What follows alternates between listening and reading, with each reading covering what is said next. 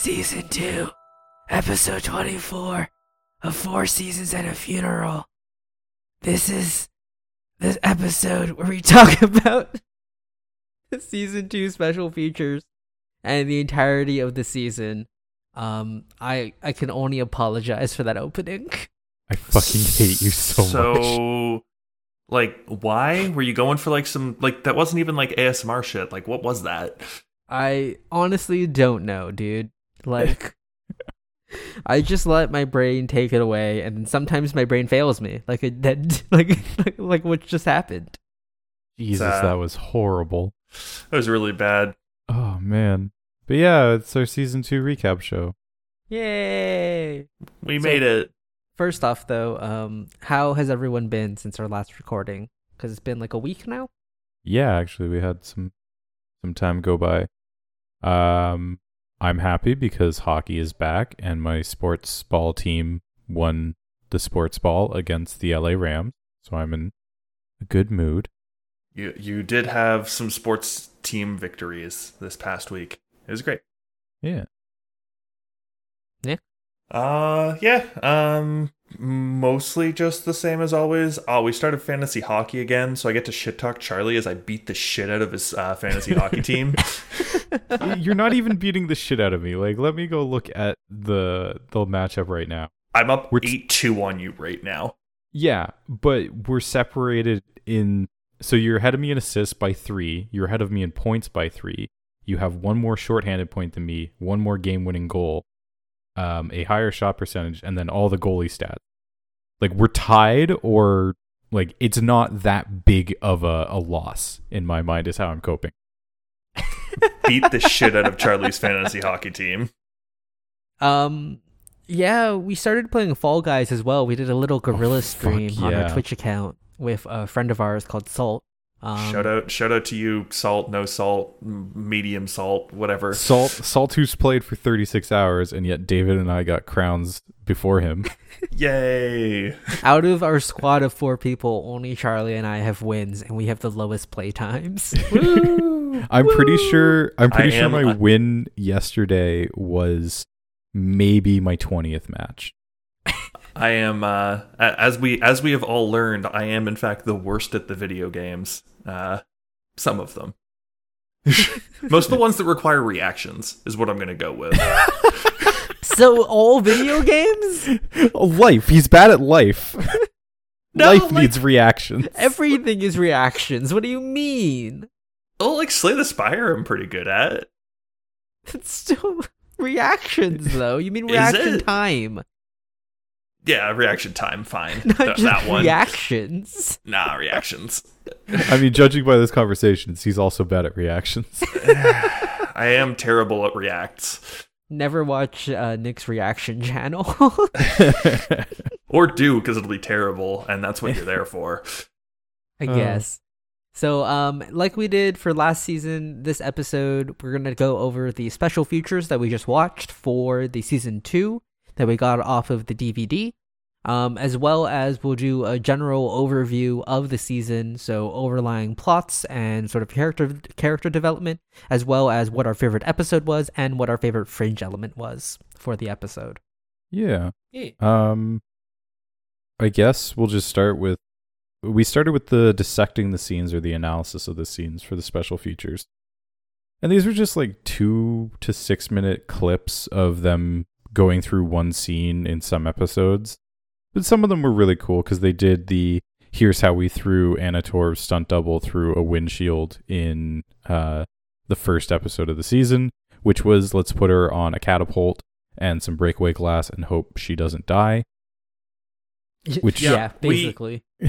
We once again, like, basically what these like taught me was just once again the fringe special effects team. You mean the Springe team? The Springe team did like way too much work. Like they did their job way too well. And it like they have it does too show. much of a budget. Well, and it shows so much compared to TV shows of that age. Because yeah, all their stuff looks better because they either like spent like a week prepping something, So they didn't have to do a CGI thing, or like they did like way too much makeup on people, and it looked really good. Well, yeah, because there's the episode where Cal Kestis from Star Wars Fallen Order has mind control powers, and of human action. Yeah, that of human suckage. Excuse you. And makes the cop fall off the parking lot roof, and you're like, okay, so it's like a dummy or something, or there's wires. No, this stunt double just fell 52 feet onto this massive airbag, but was like, yeah, if I'm off by like a couple feet, I'm gonna die. But it's fine. Don't worry, this is I what got I'm paid this though. for. I got this. And you're like, what the fuck? Just like Olivia's stunt double being like, yeah, I'm gonna try and protect. I got my mouth guard, got to protect the keep teeth. Just got them fixed again. I'm going to use my elbows to break the windshield of this car as they launch me out of it. Yeah, and because it was like a breakaway windshield, and then they're like, oh, we also have this pneumatic shotgun tube that's going to fire out more broken glass, so that there's more glass coming out, so it looks better. I'm like, what the fuck? Yeah, so, like, once again, this is our, like, once every, like, 4 months thing to just give, like, massive props or properties to the prop team. The property master, as we've learned, which was a shock to me. They also showed off, during Of Human Action, the car explosion, where we were like, that car shouldn't explode like that. Well, technically it should, because they had a fucking tank in the front to flip it over, and then explosive charges in it, and the one stunt guy was like, this is a very complicated setup, and all I saw was like 18 wires covered in duct tape. It's really good. I really like how they're like, yeah, no, we spent about a week like hollowing out this car, and then we got it on like the rails, but it's not actually on rails, it's just being like dragged by like a wire. Yeah. And we're gonna blow it up. It's like, all right, cool guys. We also found out the one stunt coordinator, his name is Michael Mitchell. Oh, that poor Don't man. Don't razz Michael Mitchell. He didn't ask man. for that name. It's not his fault. He could have changed it. But yeah, those were cool little things. They weren't like super interesting, but we've also talked about through, I think, just like the fun facts and reading up during the episode. So nothing there was too new to us. Yeah. Yeah. And I don't know, the other sort of like short ones that we saw were also the deleted scenes. And like, I don't know, my general take, like I don't have anything like specific except for one of them. But I don't have anything like specific that I want to like say about any of the like deleted scenes. Oh, I do. Well, no, except for the one I said. Oh yeah, there's one. But for most of the deleted scenes, I think there were like 5 or 6 of them. They were just I could tell why they got cut. Like they didn't add a huge amount to the whole like lore of the universe. They were just there. Scene 69, nice. Other than that, and so scene 69 is Gray Matters, and it's just a deleted scene where Walter is talking to the one previous schizophrenic guy who he's in the opening scene where he's got the brain surgery being done on him. And Walter's just having a conversation, and it's a really nice moment. It doesn't really matter much, and it kind of contradicts itself, because Walter's like, oh, me not having my brain doesn't make me crazy, and it's like, well, it kind of does. And it's a nice scene, but I can see why they were cut. Yeah, it doesn't really add much. It adds some closure to that character specifically, but I don't think he ever comes back, so who fucking cares? Yeah, however, it really doesn't matter. There was one deleted scene that I am shocked that they cut. It added so much. David actually, see, this is crazy, because this was for Over There Part 1, I believe. Yep. We mentioned this in the fun facts that they cut a scene that was just product placement for Ford Taurus, and in talking to it, we were like, yeah, we can see why it got cut, but I'm sure it wasn't that bad. And then we watched it, and it was like, holy shit, was that just a car commercial? So here's. You want to set the scene for it, Charlie? Yeah, you want me to? Because it's Peter and Walternate driving somewhere. I'm sure there is more scenes around it cut, because I don't know where they're driving to. All right, can I cut in, because the start of it is amazing as well. Well, the start of it is just zoomed in on the bumper of this car right at the Taurus letter plate. No, the start of the scene is you see a silver car in the background drive towards you, and then it zooms towards the Ford logo a little bit, zooms past, and then you cut to the bumper of the Ford Taurus.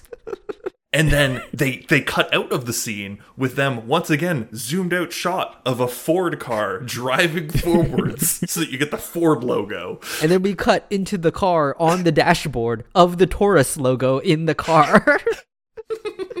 And then we see someone press the media button of this super fancy car, and they start playing music.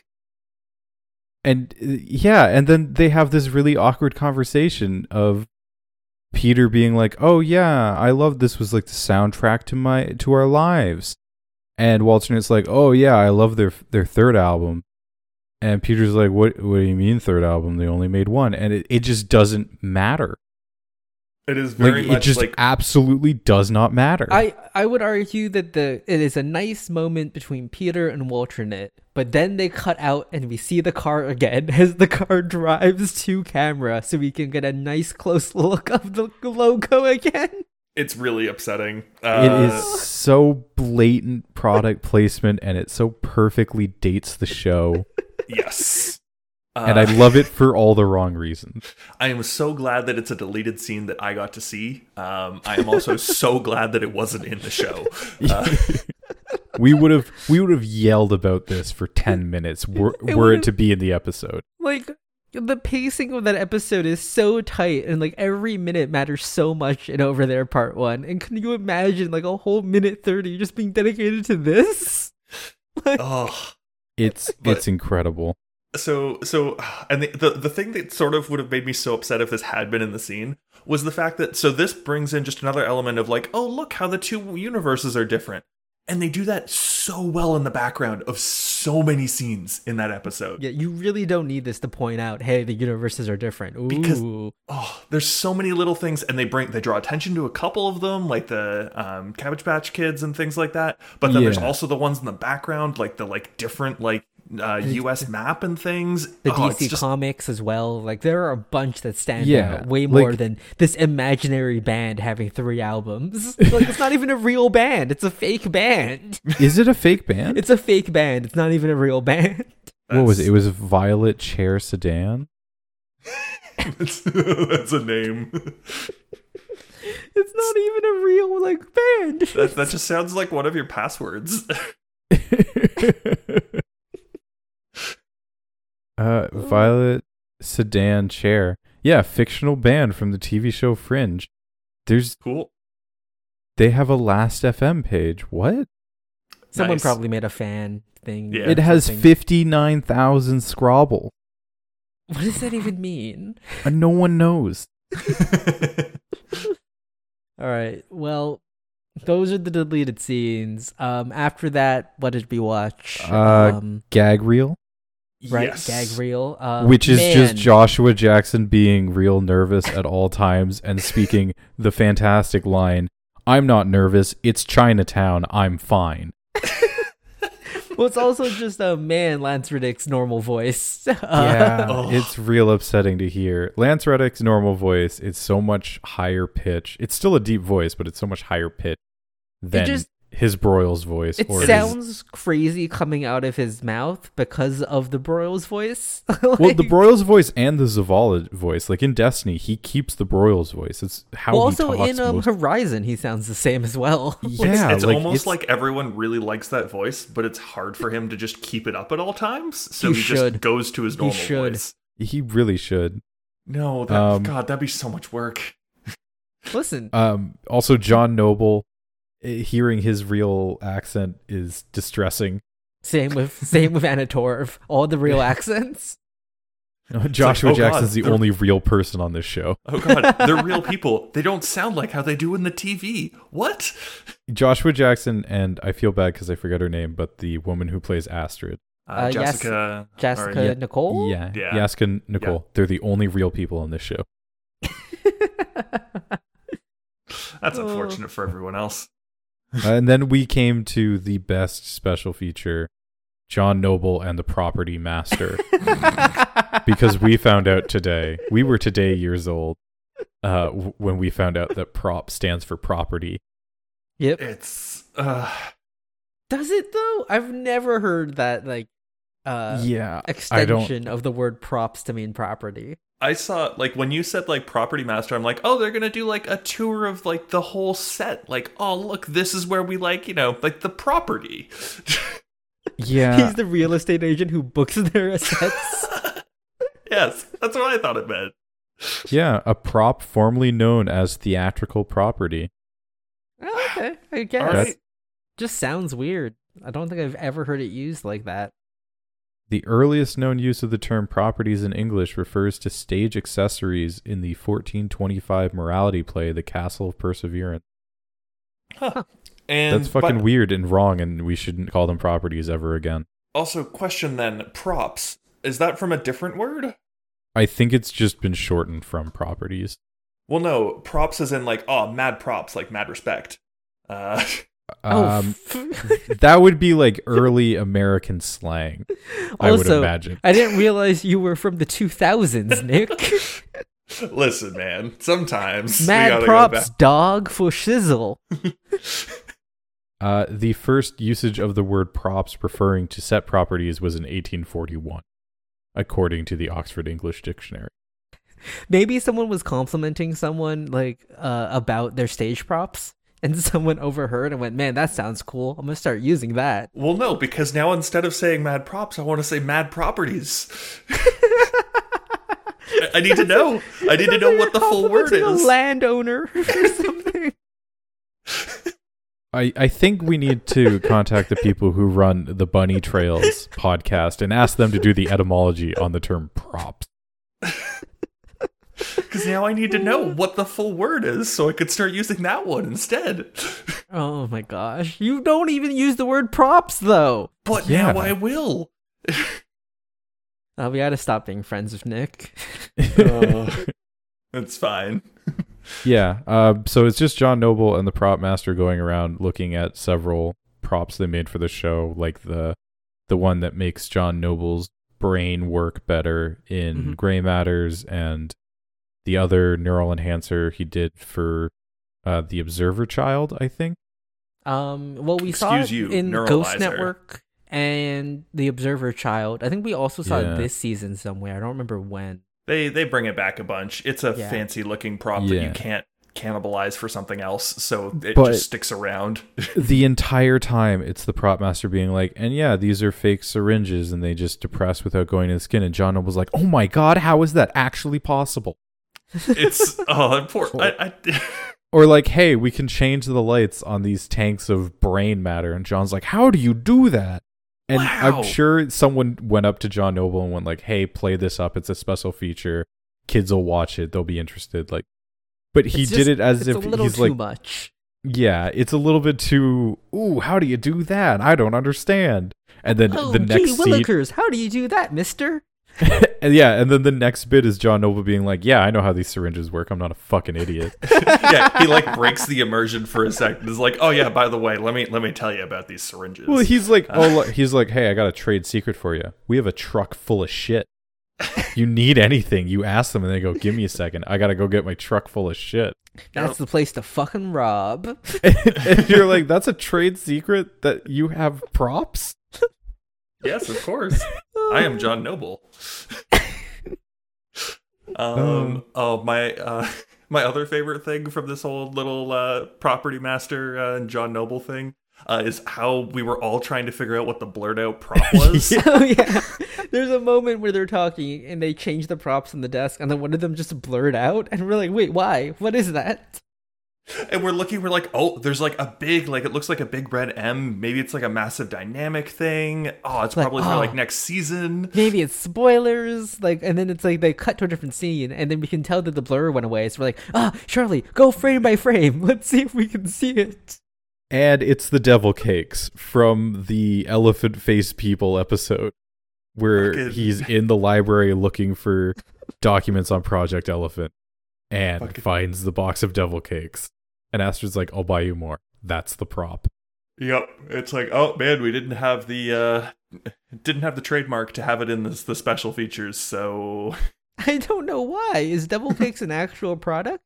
I don't I thought know. it was a made up product. I thought so too, but who knows? Maybe they thought it was made up, and then they got sued, but the episode was already out. And they went, oh shit, we could still catch this in the special features though. Hostess also makes devil cakes just on the side. Oh no, sorry, they were devil dogs, right? Devil dogs, Oh yeah, devil dog. That's a D&D monster. Well, yeah. It appears devil dogs is... Yeah, no, devil dogs is an actual thing. Okay. Okay, Cream-filled devil's food cakes. Probably couldn't get clearance for it then for the special features. It's just super weird. They Um, still sell them. and then we watched the really long special feature, which was the mythology of Fringe, where they talked about essentially like long-running plots they had this episode. Yeah. Right? Yeah, just going through the didn't- whole season. It wasn't really great. Yeah. It was very surface level. Like, Yeah. it's just like, hey, we had this, didn't we? Hey, do you remember how we tied up these plot holes? The only cool thing that came out of that is we found that Thomas Jerome Newton was referred internally for a while as Omega Man. Omega Man. Omega Man. Thank you both for chiming in on that. And then, because why not, there was a cipher as part of the section bumpers, and it spells out mole, and I think we're led to believe that's to do with Bolivia Ginger Livia. taking real Livia's place in our universe. All right, and now, David, did you spot the next episode clue? I'll hidden in kill special you. features. I'll fucking go to your house and stab you. You can't do that. We have a stay-at-home order. Exactly. I'll break it. You'll be breaking even more laws. It's not allowed. I'm already going to murder. I'm sure that's an essential requirement. I'm sure that's essential. Well, then I guess that's all the special features. They were okay. Like, I don't They mind weren't as good wasting a half hour, 50 minutes watching them. Yeah. They weren't as good as the season 1, but I think season 1 they had more to talk about because it's like the beginning of the show and stuff. Yeah. So Also, the fact that the pilot was like a movie. a film, yeah. yeah. That was also really good of one of the directors being like, yeah, the finale for this season, it feels like a movie. It's a movie you have to be caught up on in order to understand and enjoy, but it's a movie. I'm like, yeah, they're called sequels. The best line from one of the writers was, "Yeah, no, we had to figure out how to like have a twist that blows away the twin towers from last year." We're just like, dude, phrasing. Does that mean JJ was behind 9/11? Did JJ cause 9/11 to make Fringe? I'm just gonna leave this in the dust now. No, the other cool part was in the prop segment, the prop master also had the script sections relevant to the props, like what direction the writers gave. Oh, And yeah. they had like the sonic scalpel that the observers use in the Brown Betty episode, the weird one. And it's like, yeah, what's the prop description that the writers gave you? And it's a sleek weapon like nothing we've ever seen before. And you're just like, thanks, guys. Thanks. Once again, So- the special effects team is insane. The special effects team in many ways carries this show. Well, I liked also when they showed off the observer's cell phone. They're like, yeah, they'll have the observer symbols there. And he's like, yeah, but what are the symbols? And they're like, go make it. Go make up the symbols. Yeah, the special effects team definitely didn't get paid enough for this. Yeah. Like, however much they actually got paid. Oh, that's the one we forgot about was the head thieves, the head robbery episodes. Mhm. Where they were going over like how do we make mercury blood? And Oh, all yeah, they did that was cool. was they took fake blood and then put silver cake frosting cake on topping. There's cake, And cake dust. it. And they're like, we dribble it on and we blow it off and boom, it looks like mercury. And you're like, holy shit. It Holy does look shit, like mercury. It really does. And then you can move it, and look, it's blood. It's really... And you're like, holy shit, that's awesome. Guys, It's we so should go- easy. We should do that for Halloween this year. Honestly? Make a cake with mercury frosting. Yeah. We Be could. cool. We'd have to make our own fake blood, but that's just cornstarch. Yeah, Yeah. and then we can drink it. We just got to look up an episode And of. then we can- We just have to look up an episode of Dexter because he gives a recipe for fake blood in like the first Or- episode, I think. Or, we can just hit the Google button? No, everything has to come from TV. There's a Google button. How many No. seasons did Dexter have? Too many. I think 6. Ah, good. I don't want to do Dexter. No, neither do I. How many seasons did you have? Oh, 9. Never mind. Yeah, I was like, Good. it had way too many for us to be able to do. All right. In that Season- case, yeah, yeah. season overview. So, season 2 was as they mentioned also in some of the special features, season 1 was really like the setup and prologue. Season 2 was more of them starting to tie up some of the loose ends they had in season 1, as well as really get into the alternate universe stuff. This is the season where we had the full reveal about Peter, as well as Walter's sort of relationship with the alternate universe, as well as Walternet and the whole alternate Fringe Division and ZFT organization. So, out of this, what are some sort of story arcs or, I'll say like multi-episode plots that stood out to you guys? They gave it a name in the mythology, but Olivia's gun arc, which is the first couple episodes, is really good. Yeah, 'Cause with her that's- recovery from the Yeah. alternate universe trip. Yeah. Yeah, and like introducing Samwise as a character because that guy is just great as Samwise. Like he's just a really fun character to watch. But Yeah. Olivia's entire like vulnerability and recovery, and they really do a good job in those couple episodes of being like Olivia's vulnerable, and instead of being the closed off person she was before, she's kind of opening up instead of locking down. It was a really good mini arc. I like that one a lot. Nick, do you have one? Give me a second to think about it. Okay. David, go to you, and I'll come back to me. I on this. quite enjoyed the shapeshifters. Just in general, I think adding shapeshifters to the story added a layer that they were sort of missing from season 1.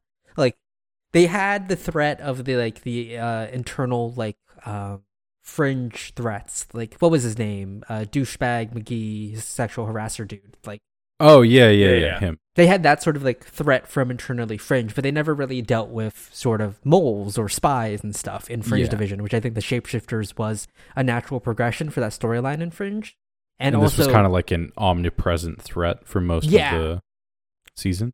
and also like very sad how Charlie went, but like It was cool. If Very you're What gonna, a cool. way to kick off a season. what a way, kill off one of the main characters and then replace him and then just like have him be like there as a villain. Like definitely awesome. and yeah. So I think probably one of my favorite arcs that hasn't been talked about. Both of those arcs are incredible arcs. But I really like, so season 1 we see like the progression of Walter in season 1 is very much from crazy person to lovable. And this season is very much you've got this lovable character, and they mention this once again in the special features. But you've got this lovable character, and here are all these like dark parts of this lovable character, and can you still love him? And each character having to struggle with deconstruct that. him. Because like Yeah. Astrid in season 1 had to deal with dark parts of Walter when Walter literally drugged her, and knocked her out. But season 2, we see Olivia having to deal with it because of the Cortexiphan trials and everything with that, and then we see Peter have to deal with it in the big season finale of, oh yeah, no, you're actually not my son. I took you from an alternate universe, but I promise it was to help. I'm sorry. Yeah. And yeah, it's really interesting to see because as like a viewer, you go from mad, unpredictable person to this lovable character, and then in season 2, we actually have to deal with the fact that how much should we actually be loving Walter and loving like the character that's being portrayed there. Right. This is sort of where his backstory actually becomes relevant, and we as the viewers have to face it. Like we've been told a lot that he's done bad things, but like Yeah. this is like, hey, these are the bad things he did. Like they He is a weren't bad good. person. Yeah, we get and they also try to redeem him a little bit, where it's like, well, why did you steal like an alternate version of your son? And it was like, well, he had good intentions. He just wanted to cure him so that his son didn't die twice. And then it was his love for his wife that made him keep Peter. A weak woman. That was his wife. Okay, here's another one. What's everyone's favorite how to line undercut a from the moment season? by David. Favorite Sorry? line from the Favorite season? line from the season? Because it sounds like, David, your favorite is weak woman. No, they didn't say weak woman. It's just Peter going, my mother, she was weak. Which is such a thing to say about your mom who killed She was herself. weak and very, very sad.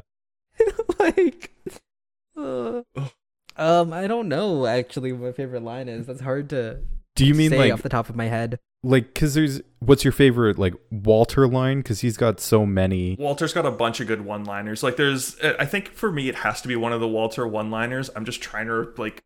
There's remember. a good one early on where we have the New York City buildings merge, Right. where he goes, "Oh, I really hope there isn't a god, because if there is, his sense of humor is quite demented."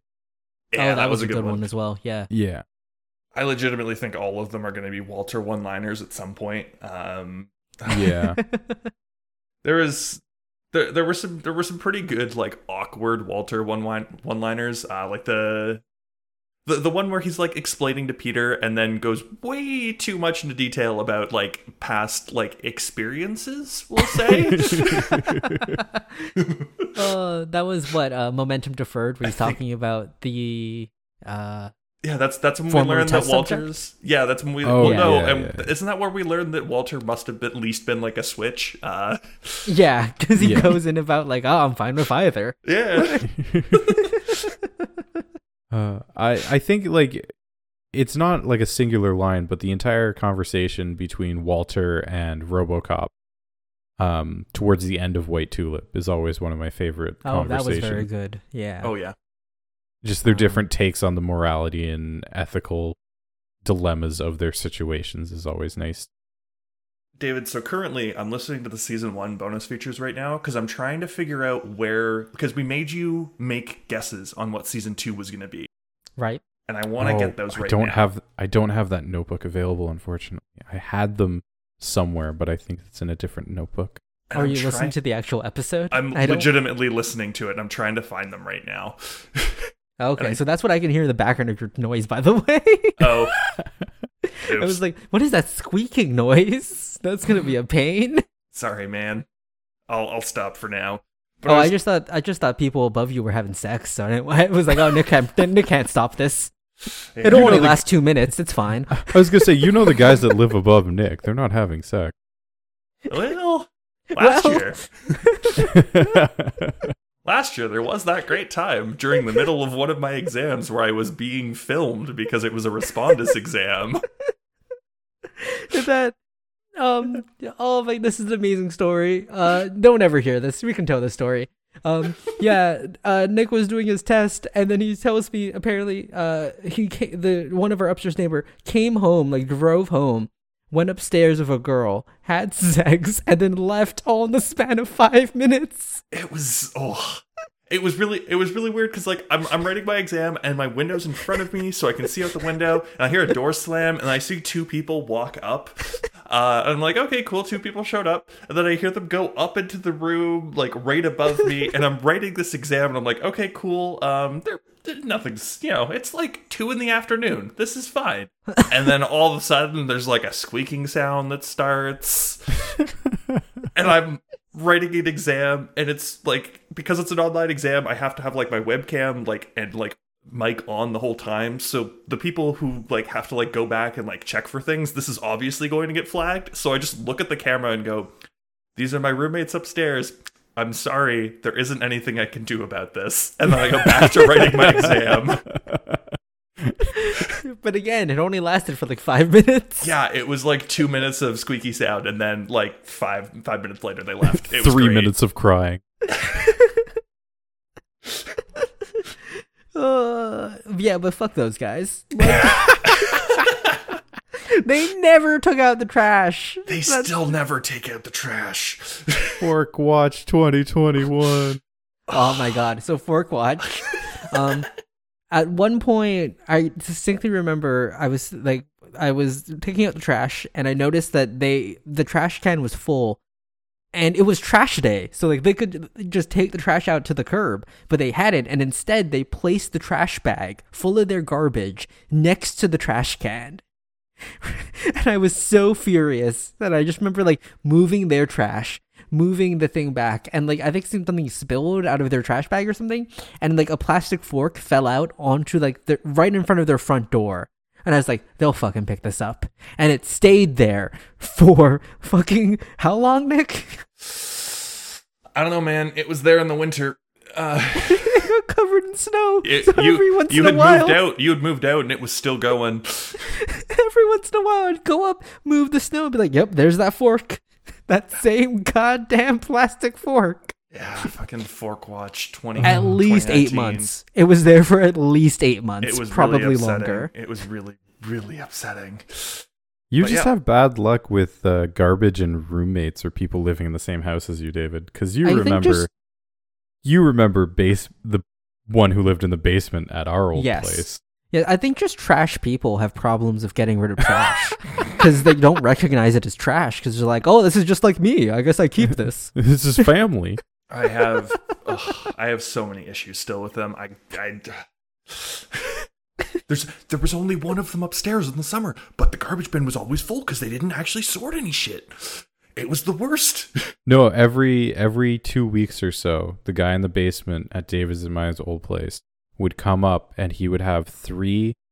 This is the annoying part because the municipality we lived in had fairly strict rules about garbage.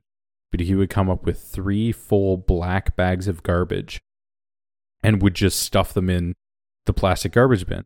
But the issue with that was, I don't think our municipality wanted garbage in bags. They wanted it loose. So you just toss it in and they dump it in the truck. And if they were in bags, they sure as hell couldn't be in black bags. And we told him this several times. We informed him of this fact several times. Didn't stop him from using black bag. So it got to the point where we were having to press down and hide the black garbage bags underneath our clear ones or loose garbage and hope that they didn't say no, because then they wouldn't collect our whole garbage for 2 weeks. Yep. And that happened multiple times. I remember, Garbage was only every 2 weeks. yeah. And I it was remember actual hell. I remember moving out of that place, and when he left, he pulled up about 9 or 10 bags of garbage and just threw them in the garage. And I was the last one to leave. And there was all that garbage in the garage, and the landlord was like, "Are you taking it?" I was like, "If we still have a truck at the end of the day." We didn't have a truck at the end of the day. And the landlord comes and he's like, "Oh, I'm going to have to hire people to take this out. Like, you guys are going to get billed for this." And I was like, "Not in the lease, so you can't, but cool." And he was like, "You made the cardinal sin of moving out last." And I was like, what was I supposed to do? Like, explain to me, what was I supposed to do? Was I supposed to block them from leaving? Because that sounds like kidnapping. All right. Anyways, back to the episode. That's our What we're rant. doing. That was way Rant too for long of a this. rant about trash. We need to pad the episodes so we can get to 2 hours. No, we 2 don't. hours. Oh my god. No, we really don't. Well, shall we Alright, get to our season review? Yeah, because I have not been Okay. able to find David's predictions yet, and I'm very sad about this. Yeah. I think it was near the end. I've been trying.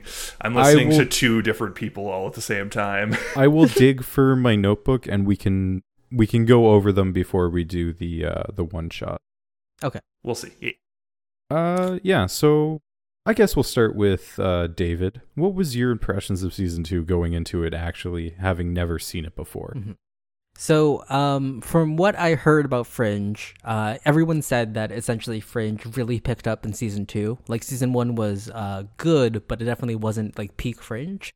And in season 2 is when it picked up and when it was like probably like the best. And I think, yeah, season 2 is definitely a step up from season 1. There's not as many sort of one-off episodes. A lot of more episodes are related to the overall plot, which I think is always a benefit because that's the strength of television is when you have long overarching plots. And I wasn't really pissed off at a lot of the fringe elements. There were still one or two that pissed me off, but not nearly as much as season 1, which I felt like every other fringe element I would go really like at. Where most of these, I think also like this season had a lot of repeated ones where like they touched on the shapeshifters and the alternate universe a lot because that was sort of the main plot. So I quite like season 2. I think it was better than season 1. And if Fringe continues like this until season 5, then Fringe is a good show. Yeah, no, that's all good points. The show just feels more fun.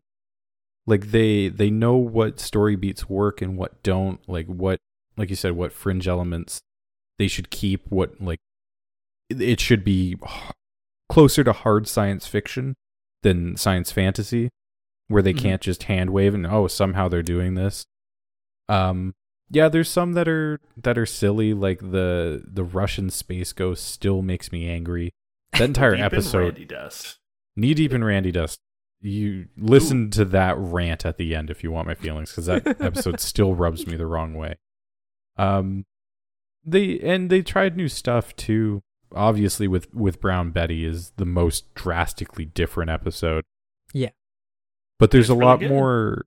Yeah, there's a lot more character episodes in that. It's a lot more. How does this fringe element affect our character interactions and our character relationships? Because sorry. Oh, no, sorry. I was just going to say that I think the one weakness of this season compared to season 1 is the overarching villain isn't as good. No, Thomas Jerome Newton sucks. Yeah, Thomas Jerome Newton is no David Robert Jones. Omega Man is bad. And but Omega Man is partially bad because they don't bring him up that much. And that's what I mean is they brought him up and then they do very little with him. He doesn't feel like a threat. Like what I'll say is, first of all, the actor playing him played him well. The way that he was written in made it hard for him to be a great villain, though, because he's meant to be this background shape, and at the end of the day, he's not meant to be the same level of villain that David Robert Jones is.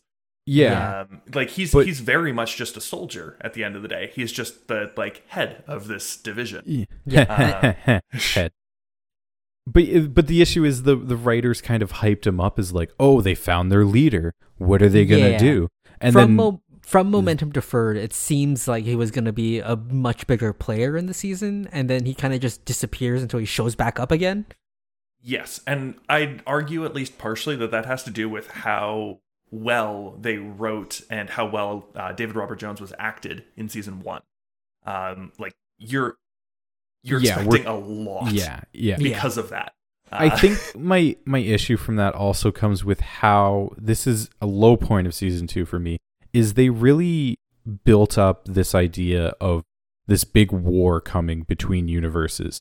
And they're sending these soldiers over and they're just the first wave. But really, that's the only wave we get to see. And it feels less like a war than a reconnaissance mission to get Peter. Like, it's setting stuff up for later, but it really feels like they very rapidly changed directions on what was going to happen with the alternate universe, and it feels off to me. So I'm gonna argue a little bit off of that, mainly because one of the things that going into a little bit of my season overview of the whole thing. One of the things that really worries me going in is the idea of shapeshifters and everything like that. Because if you implement those in a certain way and you make them a major core of your story, it brings in so many plot holes and it can make the entire season and the entire show a lot worse. You need to introduce something that can.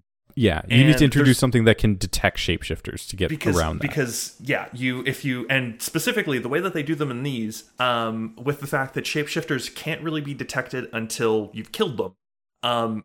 If you have them be a core episode where if you decide they're the start of the army, season 3 just becomes shapeshifters, or season 2 just becomes shapeshifters. Any season, and it just becomes, oh my god, any of these people could be shapeshifters. Broyles could be a shapeshifter right now, and we wouldn't know. We got to kill him to find out. And the season breaks down. I would agree with that if not the fact that these shapeshifters specifically needed the like bodies of the people they turn into. Yes. I feel like you could have. That. I feel like you could have had Walter come up with something, being like, "Oh, hey, their blood's mercury, but it's hidden." I like you could have done a blood test. You could have had Walter come up with something, and then just every now and then you show FBI members or Fringe members when they enter into the building, they got to do a little prick on their finger, and it goes, "Okay, not a shapeshifter." And then you can even do an episode where someone fails that test. Mm-hmm. And you go on this big manhunt for a shapeshifter, and it shows that paranoia is still there. Yeah. I think that would have been a cool idea. Maybe I just worry that if you bring in more than they did, that the show starts to revolve around it too much. Yeah. And like not even just the season, but the show in general. Yeah, that's the same problem with time travel. It's like once you introduce time travel into a world, then the world has changed completely, because it's like, why don't they just use time travel? Like it becomes the catch-all because it's always there. Because he died in a car crash. There are certain elements. There are certain elements of sci-fi that are really interesting to explore, but as soon as you bring them into a show, it can ruin a show. Yeah. And Fringe brings in both shapeshifters and time travel into the season, and does a pretty good job at making it not ruin the show. Yeah, the time travel one especially is completely self-contained. Well, yeah, that's just a full-on closed loop. Yeah, so, and the Observer stuff is kind of a series overarching thing at this point with what's up with the Observers. Yeah, and if instead they're like if you're gonna have like a whole like series arcing thing, you don't want to have a lot of them. And the Observers is great because the Observers, you bring in at least once an episode, an Observer shows up, and it's really good. If they started doing the same thing with, oh, look, this person keeps showing up in every episode because they're time traveling, or, oh, look, there's these shapeshifters and they keep showing up because they murder someone in every episode, it would have been really bad. Hey, a time traveler showing up in a couple episodes is a subplot to Gravity Falls. Yeah. Exactly. But like Fringe already had their one. Yeah. And that was sort of like yes, this season is a really good season, but like that's sort of like the big thing that I want to bring up, because you guys do a pretty good job of being like, yes, here's the good things that are going on. But like, yeah, probably one of the most important things is that they navigated some plot points that like have like proven to like ruin shows, ruin movie series, and they do a decent job at not having it ruin the season here. Yeah, without much also like fan canon or like fan explanations as well. Like they do a good job of explaining it in universe for why it doesn't break the show as well.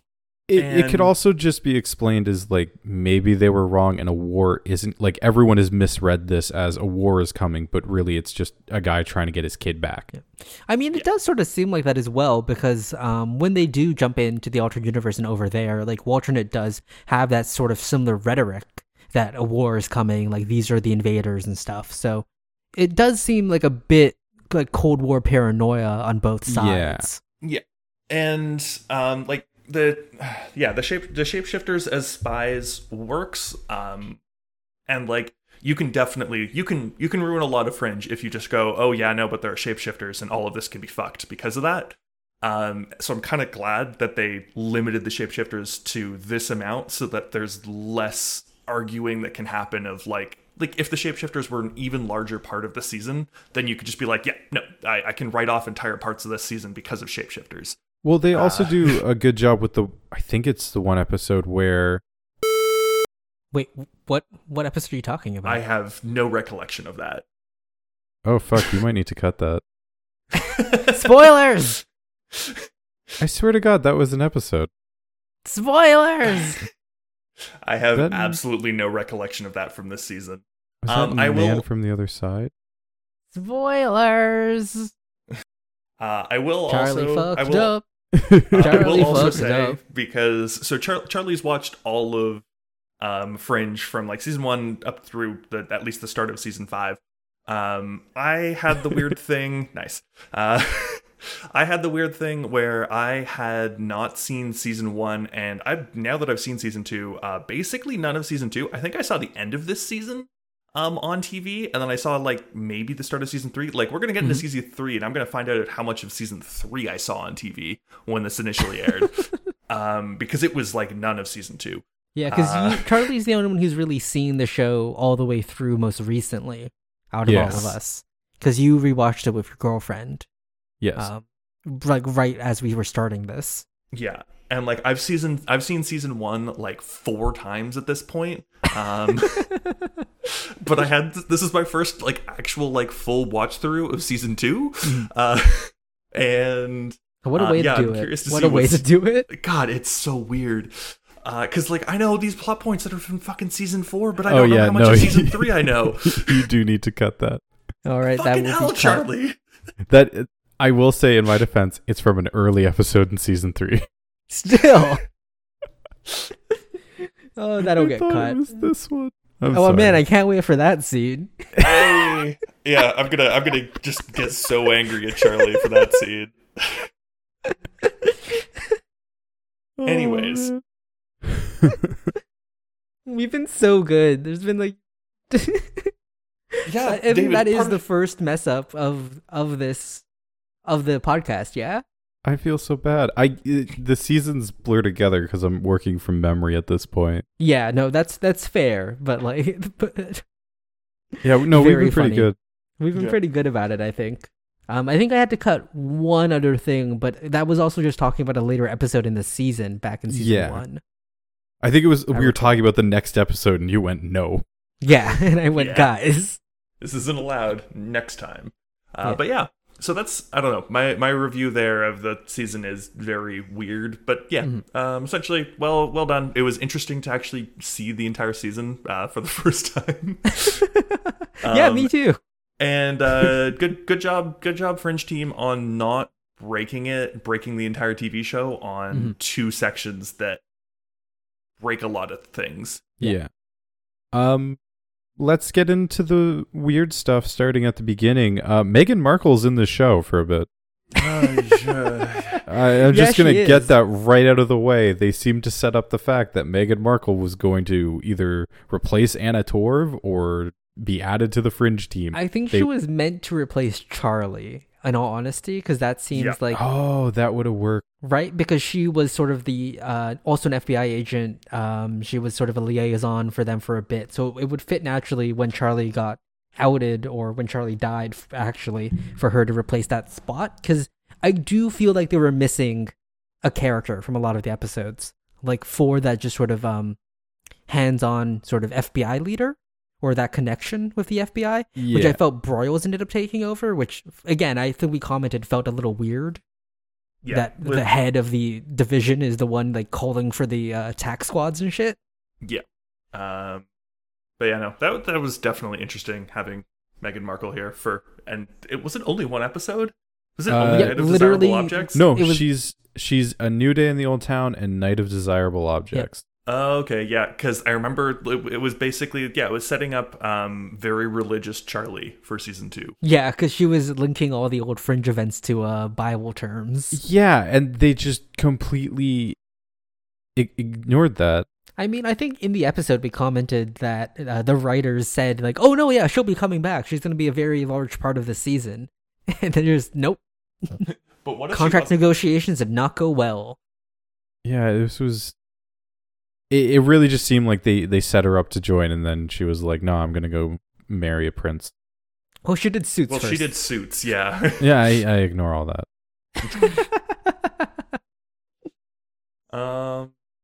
Yeah, that was certainly sort of a weird thing. The middle of the season, like the first half, like episodes like 5 through like 9, kind of felt like a slog. They felt Yeah. very filler because again, I think because they set up the whole shapeshifter thing and then it took so long to get back to it. Like, Yeah, Well, 'Cause it because was- what do we go through? Dream logic, which is scared so bad that their hair turns white. no, that's the one where they're like exhausted because the dude's stealing into their dreams to get off. Oh, right, Right, yeah. right. Then we um, do Earthling, which is the Russian space ghost. Knee deep Yep. in Randy Dust. Of human Uh, suckage, which was psycho child mind control. Yeah. August, which is actually a really good episode in the middle Yes. of this lineup, where we get more about the observers, and we get cool science gun. yeah, we get cool science gun. He's killed by normal gun. Super lame. We have Snakehead, which is really full of nope, but a nice character development episode between Astrid and Walter. Mhm. Gray Matters, which is very plot relevant, because we get Omega Man back. We get Walter. Why is Walter crazy? At the end of that episode, do we see William Bell telling him that he's going to take parts of his brain out? Is that the end of the Maybe. end of the episode scene? I don't think so. I don't believe it Oh is. yes, no, it is. Oh, it is. As Walter undergoes a follow-up MRI, he flashes back to a past surgery where Oh, he's being right. Yes, operated on yes. by William Bell. Oh, yeah. I don't think we because- see him. I think we just hear his voice. Yeah, no, I think you something. see him like look down at the camera. He's okay. in there at least. It was for a split second then, because I don't Yeah. recall it. And then Gray Matters is really where stuff kind of picks back up again. I mean, we have Unearthed after that. Well, yeah. Unearthed is just weirdness. because Unearthed it was- on the DVD is a special feature, which is Which makes all sense. you need to know. Yohari Window. I gotta say, filler keeps going for a bit because we have Yohari Window as well. What one is Lies very Below, filler. which is a good episode, but also just filler. The Bishop Revival, which is backstory into Walter's father as well. Yay, Nazis. Yeah, Nazis. And it Hey, isn't until- isolate that clip on Nick and then send it to me. Please, alright. no. It isn't until Jacksonville that we get back into the main story again. Yes. Because that's when Yeah. we go into the Katexafan kids and stuff. But 11, 12, and Jacksonville, 13 are all really good episodes. Yeah. Mhm. But Jacksonville is where the season, like, we go see episodes 1 through 4, like, up to Momentum Deferred. Fucking, like, great start to the season. And then a bunch of episodes. 5 through Yep, they are 9 certainly of episodes. nothing. And then we hit back with Jacksonville to them going, oh wait, we got to get back to the whole series, or the whole season plot, and boom, basically Jacksonville onward. Jacksonville, Peter, Olivia in the Lab. Olivia in the Lab with the revolvers needs a little mean, bit less. it deals It's with still Cortexiphan. Yeah, it's it still ends up- Cortexiphan again. Especially with the finale, it ends up being very important. Like Uh, what I will say is, Olivia in the Lab with the Revolver and White Tulip are very much like the two episodes where they're like, okay, we gotta like tone it back a little bit, but they still Yeah. bring a lot of like season heavy like plot elements into those episodes. Yeah. White Tulip, I would say, is a standalone episode. It doesn't really It's- tie much in aside from character development, but it is a very solid standalone episode. Yes, Like, yes. Man from the Other Side, obviously super plot heavy. Brown Betty is great in its weirdness and is a nice little, like, okay, we just had a big stretch of lore dumped on you. Take a breath. We're going to kind of just decompress for a second, and then we're going to ramp fully into... Well, we don't. Northwest Passage is not fully into. yeah. Well, it's like, okay, we have 2 breathing periods, so we have super weird Fringe episode. We don't want to just drop you back in full ramped up season finale. We're going to do Northwest Passage to remind you Peter's a character, and then we're going to go into series. If you or think season about the finale. last 3 episodes just as a movie, I would say Northwest Passage would be Act 1, right? Like, Yeah. because It that is very- sets up the prologue, that sets up like the main threat for Conflict. the main conflict and stuff. So you can definitely think of the last 3 episodes as an arc in itself. Yep. Yeah, no, they're definitely, it's definitely a 3-part, Mhm. little series, like film there. Yeah, the season finale is a ton of fun to watch. It is really fun to watch. Just so They many do. Easter eggs and like little details that you only notice on like a second and a third rewatch, or if you pause it while you're watching it. Yep. It is, it's a solid And finale. Then you Also, just discuss Anna it on a Tor- podcast. Anna Torv can act. Yeah. Yep. Yeah, she can. Like Anna Torv can act, and we learn that Peter likes Ginger Olivia way more. And we 'Cause also she's- learned that Washington State makes you a psychopath. which means that there's is- no psychopaths in alternate Fringe because it is southern British Columbia. Yep. Ooh. They well, no, that's because they realized they annexed it off to Canada because we're happier. Yeah. Oh, I will say, so season 1, the best running gag that we had was definitely Papa Broils? No.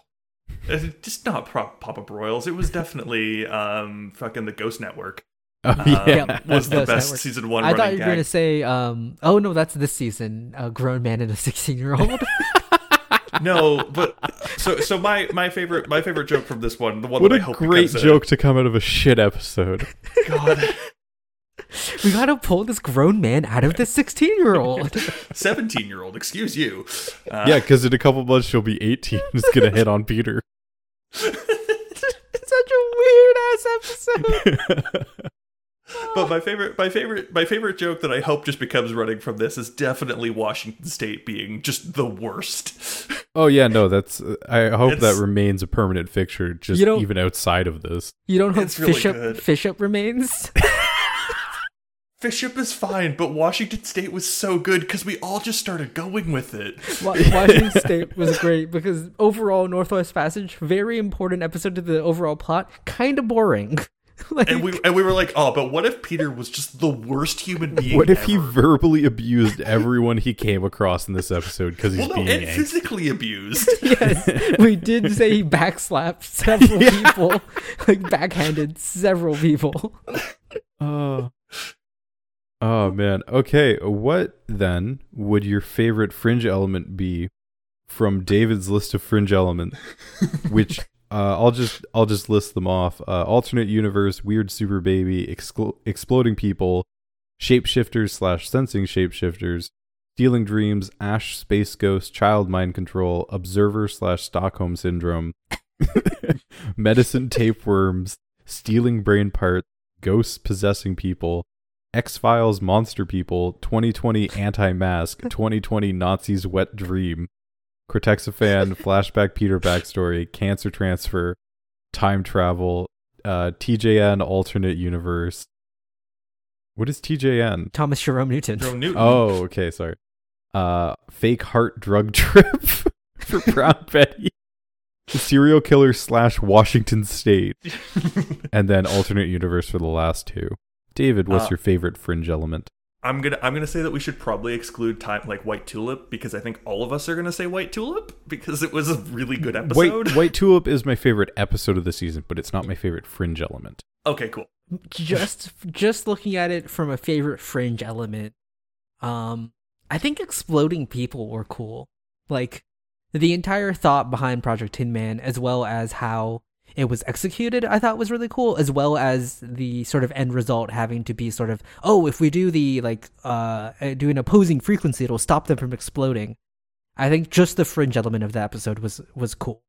Also, this is kind of like a perfect, like you can go back and watch the Battlestar Galactica most recent series, and you can kind of capture a bit of American mindset in that show, where a lot of the episodes dealt with relevant political themes going on.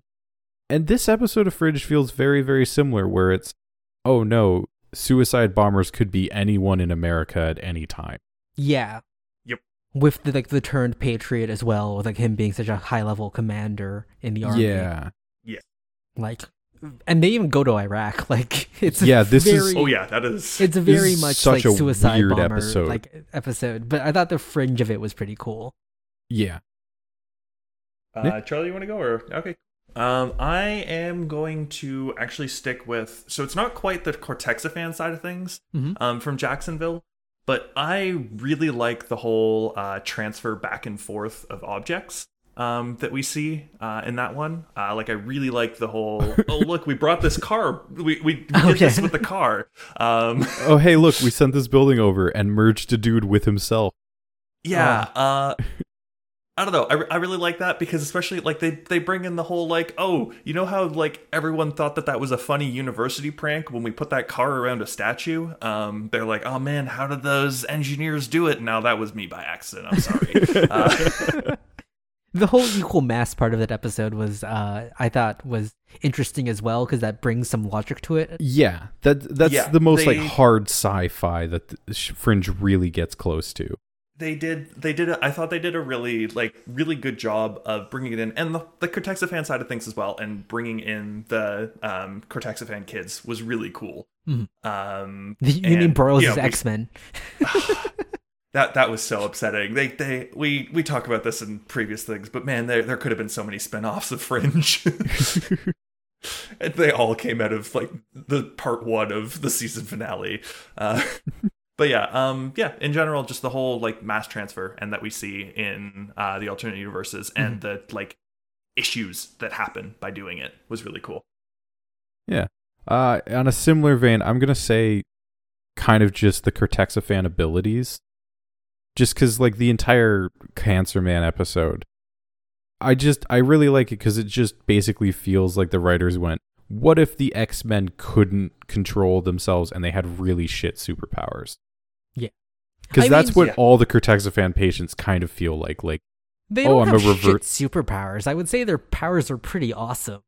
To be fair. Nick Lane's power is pretty fucking cool. Yeah, sorry. What if they had, like, they're not even like normal superpowers, like a guy who can cure any disease. That's not really a superhero. That's just a really good doctor. That's a magic doctor.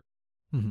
He is just magic medicine man. But then you also get into complications with Nick's powers where it's like, oh cool, he can make someone feel happy, but does that make them feel happy all the time? Like, is it voluntary? Are they okay with feeling happy after he's gone? Nick Lane is just drugs, but what if it was a human? Yeah. And that is basically what his thing is. But it's also that he has to feel the feeling. So when the fact that he is suicidal and that he does want to kill himself is a big turn on his powers. Yeah. Because if he was just like a perfectly happy person, then his powers wouldn't really have this downside. But the fact that he is suicidal is what makes his powers so dangerous. Yeah. Yeah, and it kind of, I always liked it because it always seemed like the logical progression of, okay, cool, you can transfer diseases, but what if he can't control that and he had cancer? Or he can send emotions to other people, but what if he can't control that? Or, like, what if he just feels suicidal? Like, yeah, you can make people feel happy, but what if he just made everyone feel sad? Or even the pyrokinetic, like, she's just going to spontaneously combust. Like, that idea and that kind of devolution of X-Men and superheroes in general that they do in the second half of the season, I always really liked, because it's like, we got the X-Men team together and they're all dead. And they've all killed themselves. Because it was very Deadpool 2. If they don't have perfect control over their powers, they are going to die. Yeah. Yep. Okay, so then favorite episodes. We already know Charlie's. White Tulip, best episode of the series. It was a very good episode. What about you, Nick? I'll pick one other than White Tulip after you. So I'm kind of torn between Brown Betty, because Brown Betty was really, really fun. Mm-hmm. And so I really liked Johari Window, and I also really liked August. I think I was gonna go with August. August is really back, yeah. As a standalone episode, August is great. August is really good. If you're gonna go with August, mm-hmm. We've talked so much about Brown Betty. I'm just gonna kind of go like under a little bit and go with Johari Window then, just because I thought it was really really cool to bring back in these, or to have it be the whole like, ooh, there's this kind of like spooky, like it was very mystery like. And how they did it. There's no monsters. There's no like clear villain in that episode. No, you've got a bunch of people who are trying to just live their lives, and because of what happened to them, they have to, do a couple more things than they probably should, and stop people from figuring out their secret. But other than that, it's just they're just trying to live their lives. I really liked that episode for that. It was really cool. Yeah. David?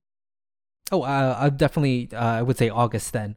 I think having that look into the observers a little more detailed, and also seeing that they're not like infallible or some sort of alien race of unfeeling people is nice to sort of add more lore and character to them. And they have been such an important element in Fringe overall. And like the overall episode is also really interesting, because it is like that kind of thing of I could change the future if I wanted to. I know how, but I'm not supposed to. I'm just going to do it anyways. Yeah. Like, she has to die because she's not important. And now, well, I guess I'll make her important because she's responsible for my death, is always a cool twist on it. Yeah. My one other than White Tulip, I'm going to say, is What Lies Below. Just because it's in essence, it's a bottle episode. The main set is just that business, that office building. Mm-hmm. I was going to say business house. Business house. That's where business lives. But just Joshua Jackson's acting in that is really good. The entire concept, while I did mention it's kind of homage to X-Files, which is almost an homage to The Thing, it's still the reason people keep doing it is because it makes for a good episode. You get to have the paranoia of who's infected, you don't know, and the infection's trying to hide, and it kind of preys on that, I believe, natural fear of, especially now, of this hidden disease that you might have and not know it, and it kind of makes you want to hide it. It's a super fun episode. Mm-hmm. My only problem with it is that it's too real. Yeah, it's too real now. Oh yeah, it's too real right now. 2019. Oh, what a magical episode. I will also say, runner-up for the Fringe Element one, now that I'm like thinking about it a little bit more, the Bishop Revival and the targeted assassination, really cool. Yeah. The targeted assassination by DNA. Yeah, that's why it's called 2020 Nazi's Wet Dream. That one was really cool. Just as a little. That one also had the super weird hanging thread line of like, how did he get your dad's research? And then they show a photo of him and he hasn't aged. Yeah, because he's an immortal. He's an immortal Nazi. Like, what apparently he was an immortal Nazi.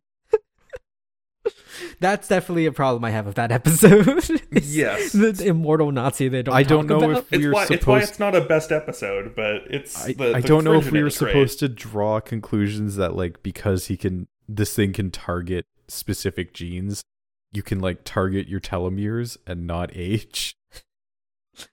I don't know that. Yeah, that's definitely a weird standout part for that episode. Oh yeah. Still a good episode. Oh, that's the episode where I also go to the World Tolerance Organization. Oh, don't worry about it. And it's like, of course, yeah, that's where the Nazis are hitting. God. That was also the one where we just went, no, he didn't turn. He was a Nazi spy the whole time. But yeah, this was a good season. Yeah. All right, David, we're reaching the end, and this time, because it'll be easier for me to find when we eventually do this again, I want to hear your predictions for season 3. Okay. Predictions for season 3. So also, if you want, give predictions for season 5, because I want to hear how those change over time and how you think season 5 is going to be terrible. Okay. So season 3, I think, so we've already had now, with the end of season 2, Olivia's replaced with a fake. Yes. End of season 1 was Charlie getting replaced with a fake, or beginning of season 2. I think the end of season 3 is another main cast member being replaced with a fake. But which main cast member? I'm thinking Broyles. Probably Broyles or Astrid would make the most sense. What do you mean it can't be Peter?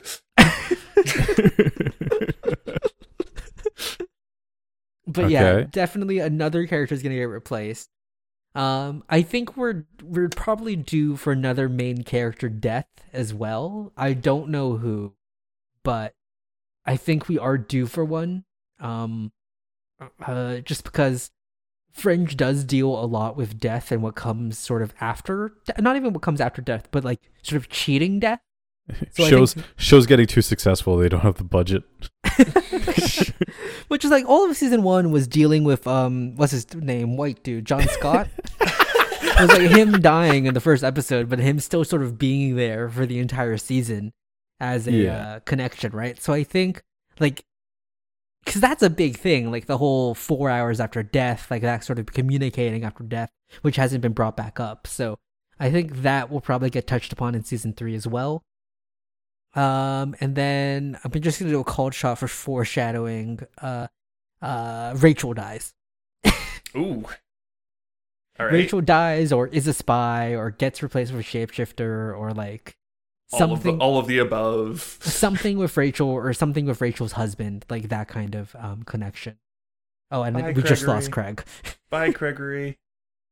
This is good to know you.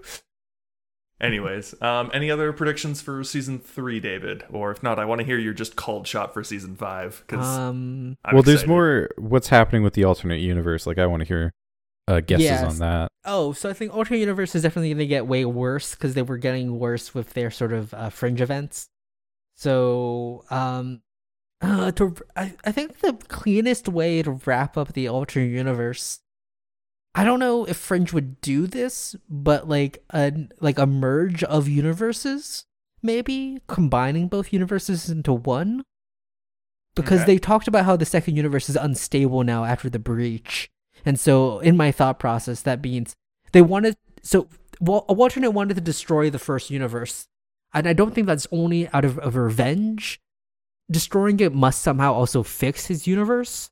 So I think, the plot of season 3 will probably have to deal with trying to fix the holes Walter created in the universes, which I don't know how they would do that, either through combining universes is my bet, because that's sort of the optimistic compromise. Like, looking at it meta-wise, like, you don't want the resolution to be like, yeah, no, we just killed everyone in the alternate universe, right? Like, that would not be just a good meta resolution. That would be a fucking dark take on it. Yeah, that would be like the resolution. Hey man, maybe that's why we hate season 5. Like, the resolution shouldn't just be like, yeah, no, we couldn't live with them, so we killed them all. Like, I feel like the optimistic, happy resolution to it would be combining universes or fixing both universes through some sort of compromise. So yeah, that's definitely what I think is going to tie up that end. Even if it doesn't get tied up in season 3, I could see that being led into season 4 as well, because that's sort of a big thing if they want to tackle it in one season. And season 5, what do I think will happen in season 5? It's just Criminal Minds. What? In what way? There's no Fringe anymore. It's just regular serial killers. Oh. They're just solving regular serial murders. Man, that would be rough. And it's not as good because it's them trying to be detectives, and they're like, Walter, maybe you know something, and Walter's just like, fuck if I know. Listen, we got out of the Fringe thing. It's bad now. All right. Yeah, those would be my call shots. Yep. Cool. We'll see how those pan out. Yeah. Can't wait to ask the same thing at the start of next at the next one. And see what David's changed about his season 5 called shots. In what, 4 months at this rate? Or how we've been recording them? We did, this one got posted, the season 1 got posted in August. So damn. Yep. Yeah. About 4 months, because this one comes out in 2-ish weeks. So yeah. Be a little bit over 4 months. That's a little crazy, but hey, we've been still doing it. We've been chugging along. Woo-hoo. Somehow. Well done us. I honestly think pandemic has helped so much. I mean, what else would we be doing? Oh yeah, pandemic has made this where it's okay to be a weekly thing because it kind of keeps us sane. Yeah, I get to be like, they're still alive. Cool. A nice little weekly check-in. Yeah, it's good. But okay, I think that'll bring us to the end of the episode.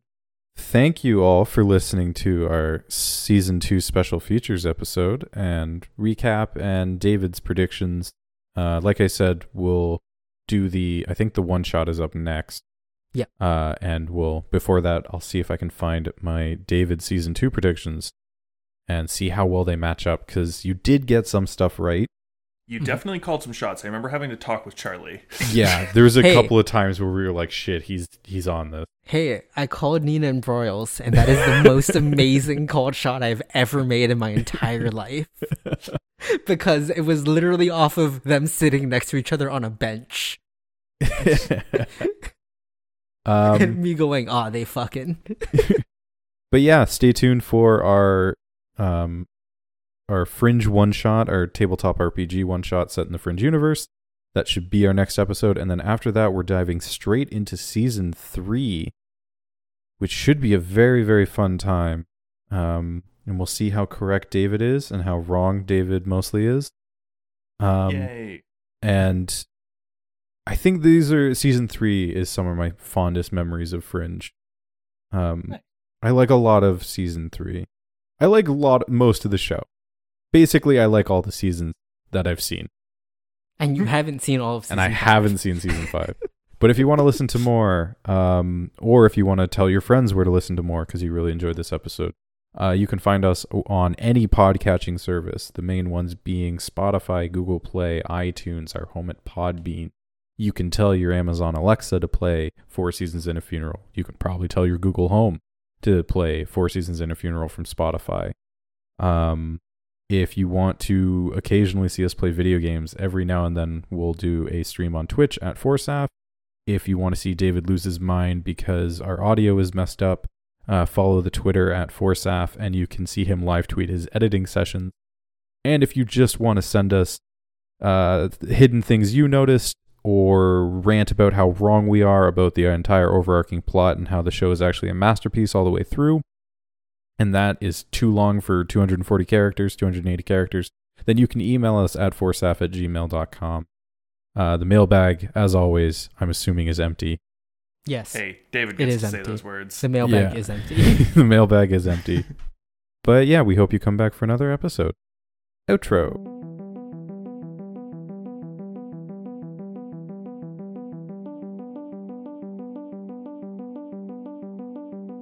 The theme music for 4 Seasons and a Funeral is Algorithms by Chad Crouch and is licensed under a Attribution Non-Commercial 3.0 Creative Commons license.